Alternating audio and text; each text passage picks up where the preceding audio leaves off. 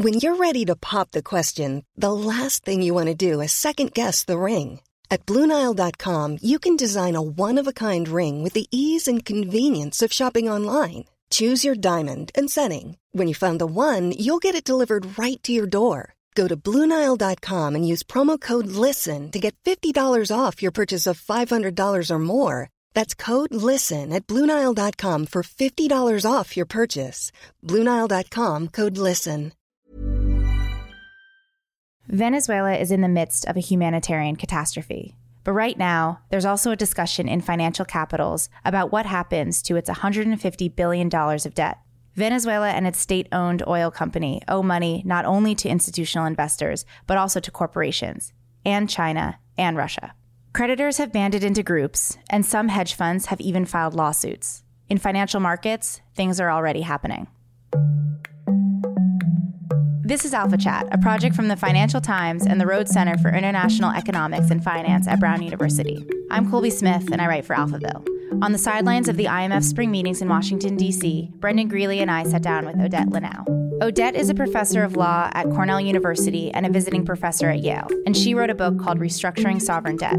We talked about Mozambique and Argentina and how vulture funds can do some good. We started with something I keep hearing in interviews. Venezuela's debt restructuring will be one of the most complicated in history. Here's Odette. There are a couple things. So one is the political situation. I mean, for one reason, at least as of now, no one knows who they're actually supposed to be negotiating with, right? I mean, that's true of the creditors, and they seem to be, in some cases, trying to negotiate with both sides. That's true of major kind of bilateral, countries like the U.S., the EU. True of the IMF, who's currently sort of not talking to anyone because they also are not sure who they're supposed to be talking to. So there's a political element that's incredibly complicated. I mean, at this sort of high level, not to even mention the incredibly sad and depressing political element on the ground. And then there's a sort of the structure of the creditors themselves, right? So this is not a situation in which it's all bondholder debt, right? I mean, we have bondholder debt, and that's true for the republic itself, for Venezuela, and also for PDVSA, the Venezuelan oil company, which has a huge amount of debt. And these are two separate sets of obligations legally, though people sort of think of them as together. But then you have just sort of commercial creditors, not bondholders, just sort of regular commercial creditors. And then we have, of course, the bilateral creditors themselves, these countries that have lent to Venezuela, especially when it became difficult for Venezuela to actually borrow on the capital markets. And so these, we know, include Russia and China, but we actually don't really know what is in those loan contracts and haven't been told. So we don't exactly know how much is in there. We don't know if these are collateralized, if in the event that Venezuela doesn't pay, if they have some claim on assets. Now, we suspect that at least some of them will be.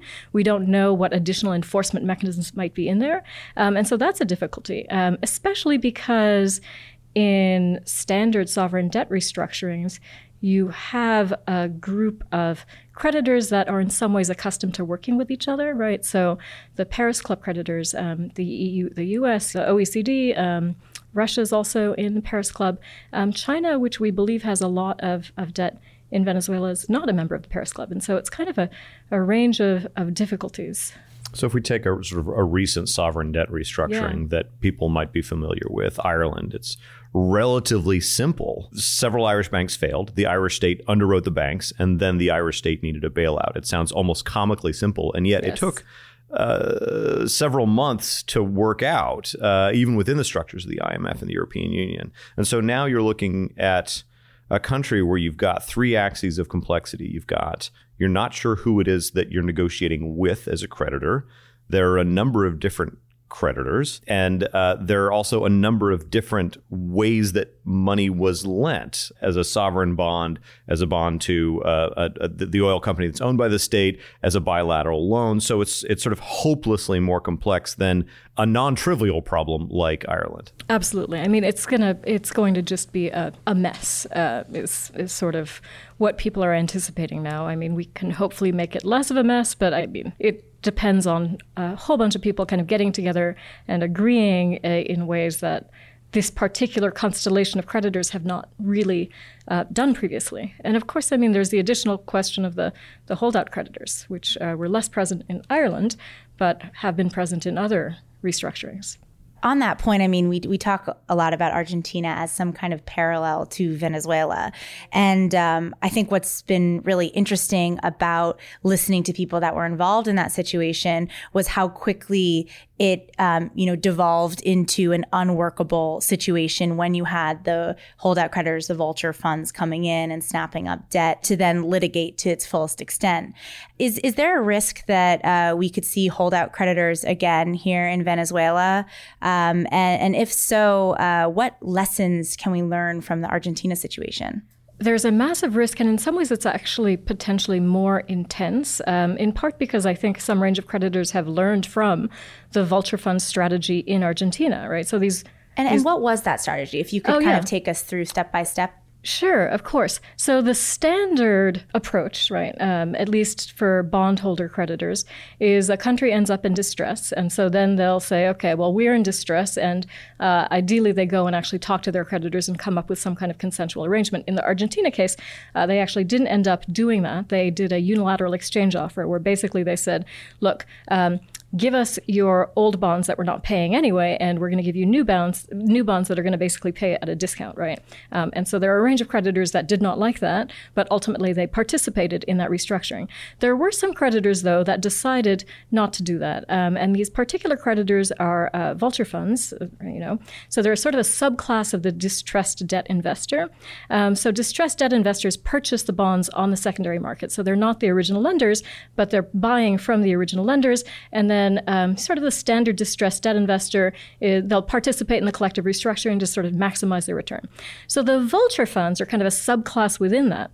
And so they're purchasing at a deep discount on the secondary market, but then instead of participating in the restructuring, they'll say, forget all you people, suckers participating in the restructuring. That's not for us, right? We're going to separately litigate and try to get significantly more money than everyone else.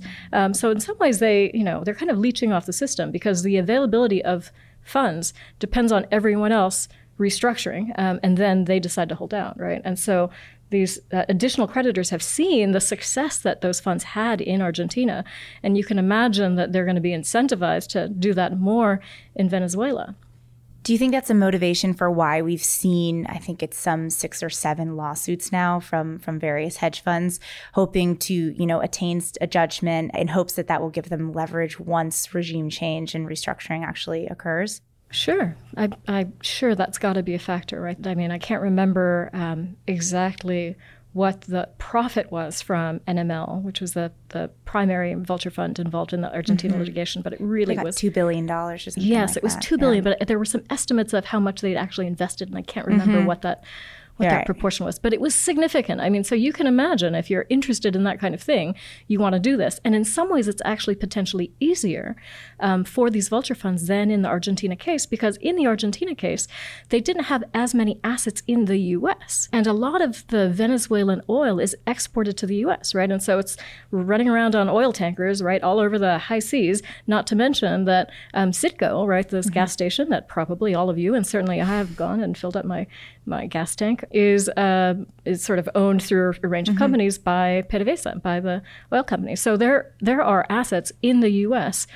much more easily available for recovery than, for example, the naval ship that they tried to go after in the Argentina case, which was a little out there, And we've seen proposals from certain lawyers or advisors and other professors even as to how to deal with this asset seizure problem. And one that's gained some attention has been this executive order. So in similar situation with the Iraq case, where you had the UN Security Council ring fencing Iraqi assets so that creditors couldn't seize them, there's been, a suggestion that the U.S. government could kind of issue some executive order in the same vein. Do you think that is an effective, solution to deal with assets? And is there a risk that, by imposing this top-down restriction on creditors, that the ability for Venezuela to then again return to capital markets is compromised? So no, I don't think that that's likely to happen. So if something like this were to happen, which is not, I think, a sure thing, and my understanding is that, there's uncertainty about this in the administration to the extent that they're thinking about this, but that shouldn't be a problem, because remember, the whole point is to impose this, basically render the Venezuelan assets immune from attachment. So you could get your judgment, but you couldn't actually then claim it. But the whole point is basically to make that strategy unavailable to vulture funds, with the intention of protecting all of the other creditors, right? And so remember, all of the other creditors are generally going to be the creditors that are interested in the markets in the future, right? So in some ways it's sort of, in my view, a kind of less than ideal situation, if given the absence of something like a sovereign bankruptcy regime, to try to put a stay on this kind of creditor litigation, with the intention of actually helping the consensual restructuring, which in the long run actually should enhance Venezuela's capacity to get back on the markets. One of the ways in which international finance has changed, even over the last 5 years, is the arrival of Chinese investment money, bilateral loans from China, also from Russia, taking over some of the traditional functions of the IMF and the World Bank. You said something interesting, which is earlier today, which is that there are going to be some inexperienced creditors when we try to sort this mess out. Are they going to be incented to cooperate politically? Do they have enough of a stake that they're going to be incented to be... is this going to be even more difficult politically than it is financially? It could be. Maybe inexperience is not quite the right word. They have a lot of experience in doing this, but in this particular kind of restructuring, they haven't been as involved, especially as a major player, which we think, though honestly we don't really know, they could be in this situation. But I think the political dimension is important, and I'm worried about how things have been going on the political front a little bit, precisely because of this reason, right? To the extent that in any future setting, regardless of how it looks politically, you're going to need the involvement of the Chinese government and also the Russian government.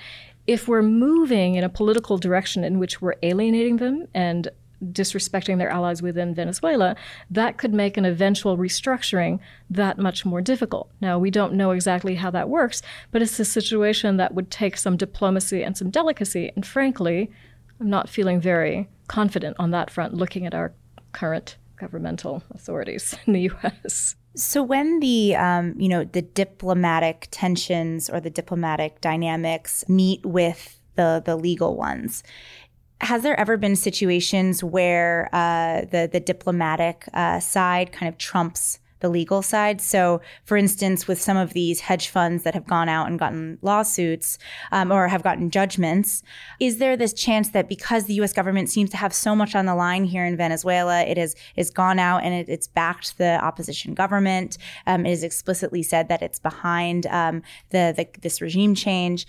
Is there a chance that the legal end of that becomes of secondary importance then to the political side? Sure. I think you don't want to say it's an either or, but I think you definitely want to think about the legal as embedded within the political, and also the political as potentially shaping what's happening in the legal. So I think that's true. There are circumstances, and you mentioned the Iraq case, and I think that's a good example, where notwithstanding the underlying legal situation, the existence of these contracts, and in that case, the fact that no one had agreed that a regime change, even from a dictatorial to, I don't know if we could say democratic-ish regime, should make a difference. The fact that the U.S. government was so deeply involved, and maybe is an understatement of their involvement in Iraq, and was bringing in all of their allies, definitely impacted the restructuring and the outcome. In the past, there's always been an argument with every restructuring whether the country is illiquid or insolvent. Right. The country says we're just illiquid, and it becomes pretty clear that they're insolvent. It seems like with Venezuela, we're dealing with a third case, which is that the state is neither illiquid nor insolvent. It's failed, right? Which is an order of complexity beyond either of those. Is that the right distinction to draw? And what's a precedent for any restructuring of a failed state? That's a very good question. So yes, I think, how exactly do you value the assets like oil in the ground, especially because it's actually kind of difficult and expensive to get out.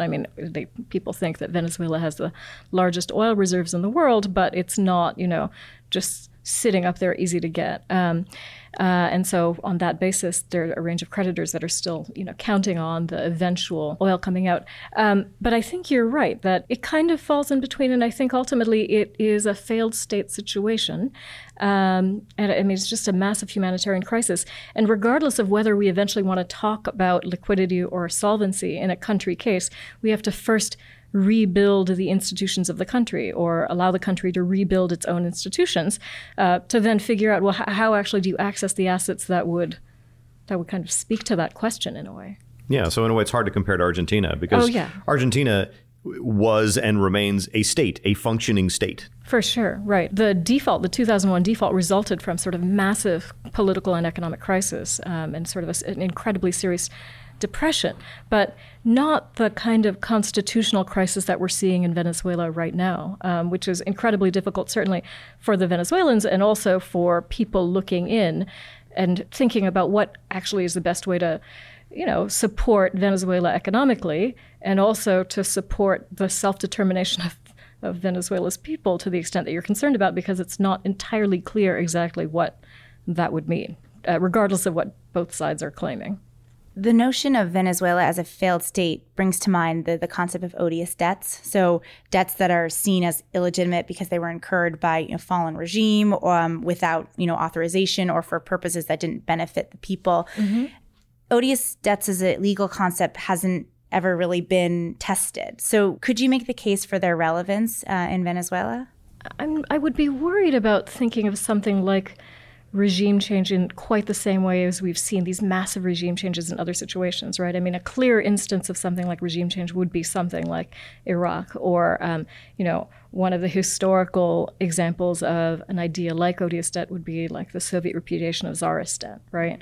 And so this seems to me kind of an intermediate case where it's not a massive regime change in quite the same way. It's certainly a constitutional crisis.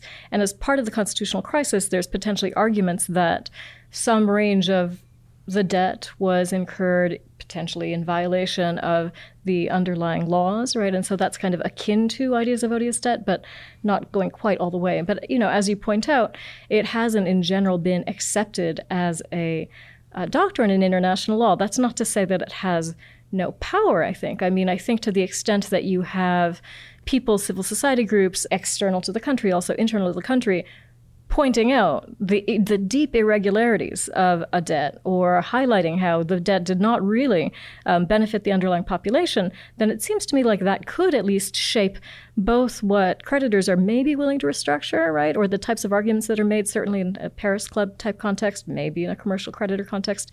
And also potentially, I think it could impact the degree to which a haircut, right, a cutting down of the debt actually has a reputational consequence in the capital markets, right? Because you could imagine that, okay, well, we got a 50% haircut, but actually the circumstances, even if no one wanted to say it straight up, are such that it's kind of reasonable, and we shouldn't necessarily assume that this reflects on what the country would be willing to do in the future. The argument would be, we, the Venezuelans, didn't give you a haircut. Chavez and Maduro gave you a haircut. Something along those lines, right? And so even if it doesn't track specifically onto the legal doctrine, if that set of arguments were made and they were compelling, right, to the creditors listening to them, then you can imagine, and it's hard to sort of figure out exactly what the baseline is here, that in the event that Venezuela does return to the markets and is trying to issue bonds, that they end up potentially getting a better deal than they would in the absence of this type of argument. But to make that case, you're essentially making a political argument in order to lower your cost of debt, because what you're saying is every element of the political ideology of Chavez and Maduro has been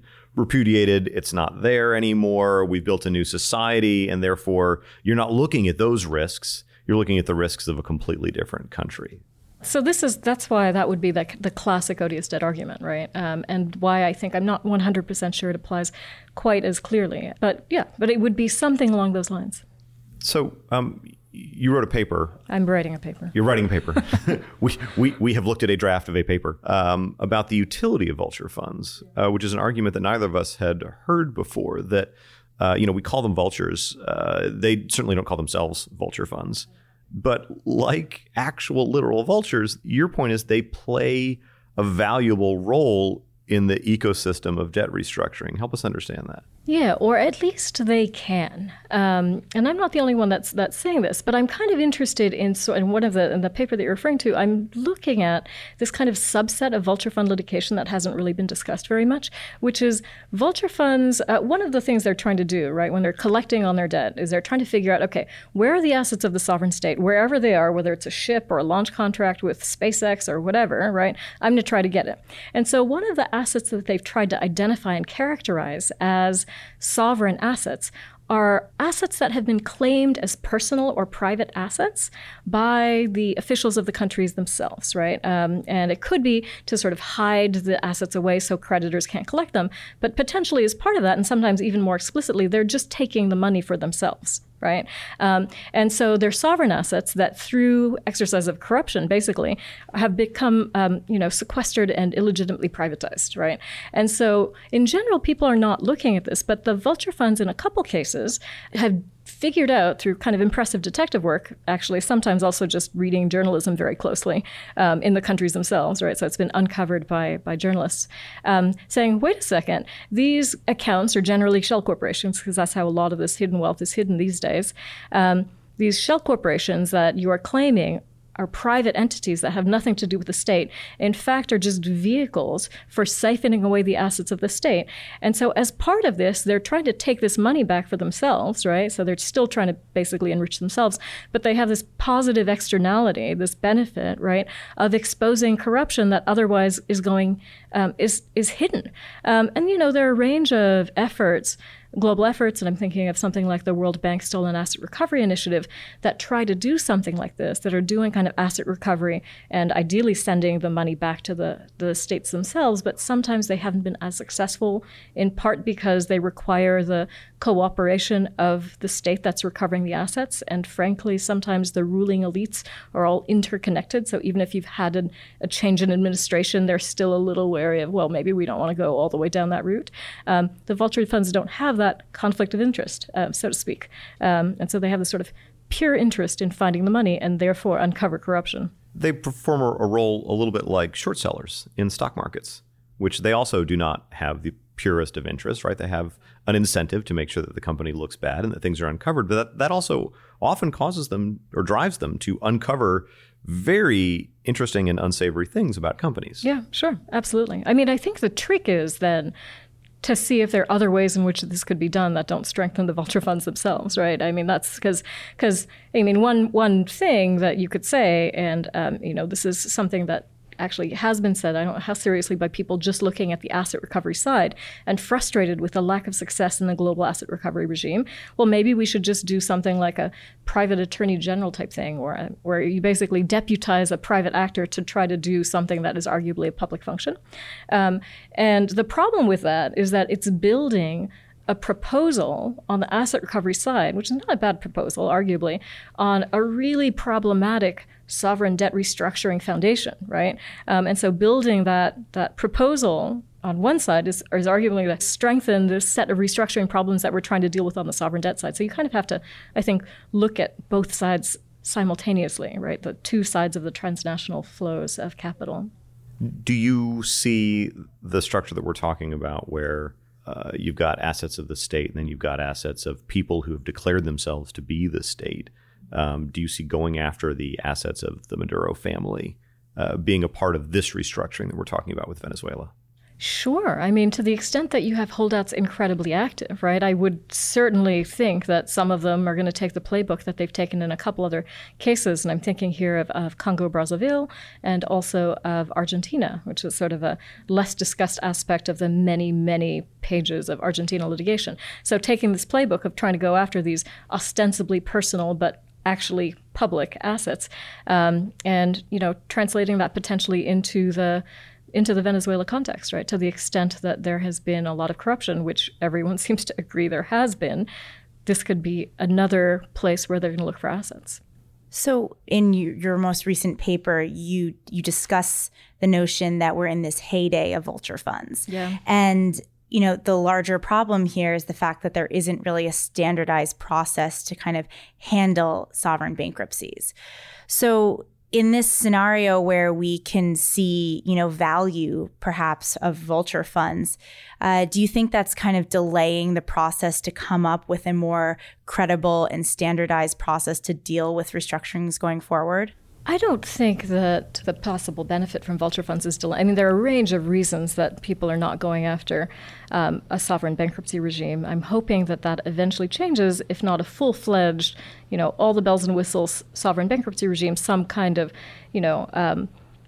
effort heading in that direction to put in place, for example, a global stop to this kind of holdout creditor litigation, right? You could do kind of certain sub-mechanisms along those lines. But yeah, I mean, I think that ideally you want to move in that direction in part to deal with the vulture fund litigation. Now, it's not that frequent, though it seems, I mean, looking at the Venezuela situation, maybe it will start becoming more frequent given the success of the Argentina example. But even if it's not that frequent, I think it's a problem because when it happens, it can severely delay the success of the restructuring. It can disincentivize other creditors from participating in the restructuring.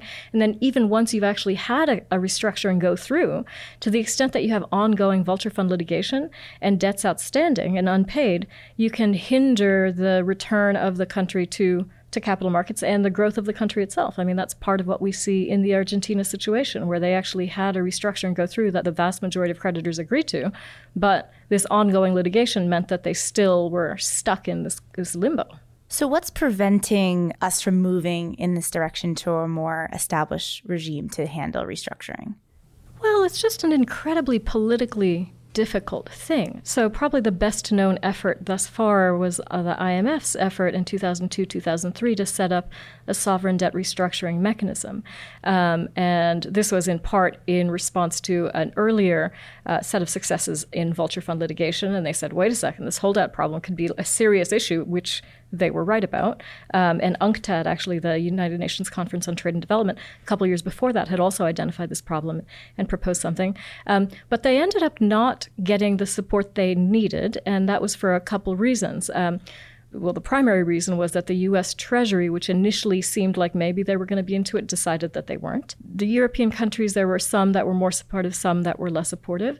Among the borrower countries themselves, there was also a split, right? Because there were some borrower countries that said this would actually be incredibly helpful for us. There was another range of borrower countries that sort of basically, it seemed, decided that they could do without. They were concerned about a potential increase in borrowing costs. And also some of those borrower countries... They were concerned that borrowing costs would actually reflect the risk. Yes, exactly. The risk of a sovereign bankruptcy, which is fine. But on the other hand, I mean, we have a bankruptcy regime in the domestic context that doesn't seem to have actually raised borrowing costs that significantly. I mean, this is always the argument against bankruptcy. It's like, well, you can't have a bankruptcy regime because it's going to massively increase borrowing costs, and doesn't ever really seem to happen. Well, I mean, the background to this, which seems to be driving incentives for a bunch of different actors, is that there is a flood of capital available in the world looking for a return. Right. So it is impossible to discourage people from buying sovereign debt or making these bilateral sovereign loans because everybody's looking for some kind of a return. And the returns from Venezuela are a little more exciting than they are in U.S. treasuries right now. So that in a way, there's very little that you can do to encourage anyone to come up with a more coherent process. Right. Well, I mean, maybe you'd say there's so much lending to the extent that a sovereign bankruptcy regime would cool it down a little. Maybe that would actually be another good thing, right? I mean, but no, I think it's true that people feel mixed about it, continue to feel mixed about it. There are additional calls for it. But I mean, back in the day, in the 2002, 2003, some countries were into it. Other countries worried about borrowing costs. And honestly, they also decided they were economically, systemically important enough that if things really started to fall apart, someone's going to come to the rescue for them. And they're probably not wrong. I mean, thinking of like a country like Mexico coming off of the massive kind of U.S. Treasury-backed intervention assistance in the late 1990s, mid to late 1990s, right, when they were having, a crisis. And they were right that, the U.S. decided they were systemically important enough that they were going to organize something that ended up basically helping them out. So this is familiar to all of us from the financial crisis in the U.S., which is that, and even the aftermath, the attempt to prevent another financial crisis, it became clear that large banks were not willing to come up with an actual insurance into which they'd pay a premium to Why handle this in the bother? future, because why bother? Because Yes. they knew that they were too big to not be rescued. And in the same way, there are countries that know that they're too big to not be rescued. Very similar dynamic. We've been talking a lot about Venezuela, but in a way it seems unique because Nicolas Maduro is uniquely bad. But sovereign restructurings do come in waves. What will cause the next wave? Well, it's hard to predict, right? I mean, the IMF, I think, was it yesterday, just basically downgraded their economic growth forecasts to the lowest rates that we've seen since the financial crisis, right? So that's a kind of broad global thing that's happening. I think after 2008, you have a series of mergers and acquisitions at a global level that to some degree is integrating financial institutions in a way that maybe is going to increase systemic risk going forward. You have a little bit of the softening or rollback of certain financial regulations that were put in place, and that could have an impact. I think that one of the things that we want to pay attention to is the increased risk that's brought about by natural disasters, which seem to be happening with greater frequency, and the general dislocation that might be resulting sort of in coming decades from climate change, right? I mean, I think that is incredibly difficult and risk-exacerbating factor. And I think with risk culture in finance, people tend to think in terms of cycles because they've all lived through a couple of cycles or they've read about a couple of cycles. And what scares me about that risk is that it is just brand spanking new and that nobody in finance has any understanding of it. Very few companies outside of reinsurers who are going to have to bear these costs are willing to even admit that it's happening. And so there's just no protections around it, no thought about it. And when it really starts happening, you could argue that it already has, it's going to be a surprise in a way that it shouldn't because it's a new non-cyclical risk. Exactly. I think that's absolutely right. It's highly predictable as a general global matter, but for any individual country trying to think about its risk profile and how to manage it going forward, it can be difficult to actually determine there are ways you can potentially mitigate that, right? Sort of building into loan contracts things like contingency clauses, right? Where repayment is pegged to commodity prices, right? Major export commodity prices, or pegged to GDP. And you can build in contingency clauses, including sort of natural disaster contingency clauses, where there's an automatic stay on litigation and, something like that, but doesn't trigger across. You can draft them in various ways, but that doesn't deal with the fact that this is still out there and is going to impact both the capacity to make any debt payments and also massively potentially increase the need for financing and assistance. Yeah, and it's a little bit like terrorism insurance in that for a long time it was completely free. It was just thrown into the contract. And then suddenly one day it wasn't free anymore. Yeah, exactly. What is the country that you see most exposed to this combination of financial instability and natural catastrophe risk? Most exposed? I don't think I can do that one. The combination. Well, I was thinking. If we think about Mozambique, I mean, they have a very uniquely difficult kind of debt restructuring process. Sure. And then when the cyclone hit, it just made everything exponentially worse. Oh, for sure. I thought you were projecting forward. I was like, I don't know if I can go forward. But yes, for sure, Mozambique, right? I mean, right, absolutely. The sort of financial difficulties that they've been in part because of these loans that, thinking about odious or illegitimate loans, that's a poster child for it. And then, of course, this Cyclone Idai, right? I mean, Puerto Rico is another example. It's not sovereign debt, it's municipal debt, but it's the exact same dynamic where they were already in a precarious situation and then all of a sudden they're devastated. Yeah, I think that's right. Yeah, those two examples, right? So beyond this, climate change risk that we're talking about and the holdout creditors, it seems as though debt restructurings are set to get a lot more complicated going forward. I think they could be. I mean, it's possible that, we start by talking about Venezuela, and because of the incredible resource riches of Venezuela, there is a lot of creditor interest in a lot of different types of contracts, maybe more so than in some other locations. But I think it's possible that is a model for things that we might be seeing in the future. But it's kind of hard to know exactly and to do that mapping, I think, really well. All right. Well, thank you very much. Thanks so much. It was fun. Thank you. Alpha Chat is produced by Dan Richards at the Rhodes Center for International Economics and Finance and Amy Keene from the Financial Times. Please email alphachat@ft.com for any reason at all. For my part, I'm going to pay more attention to climate change and the impact on sovereign debt.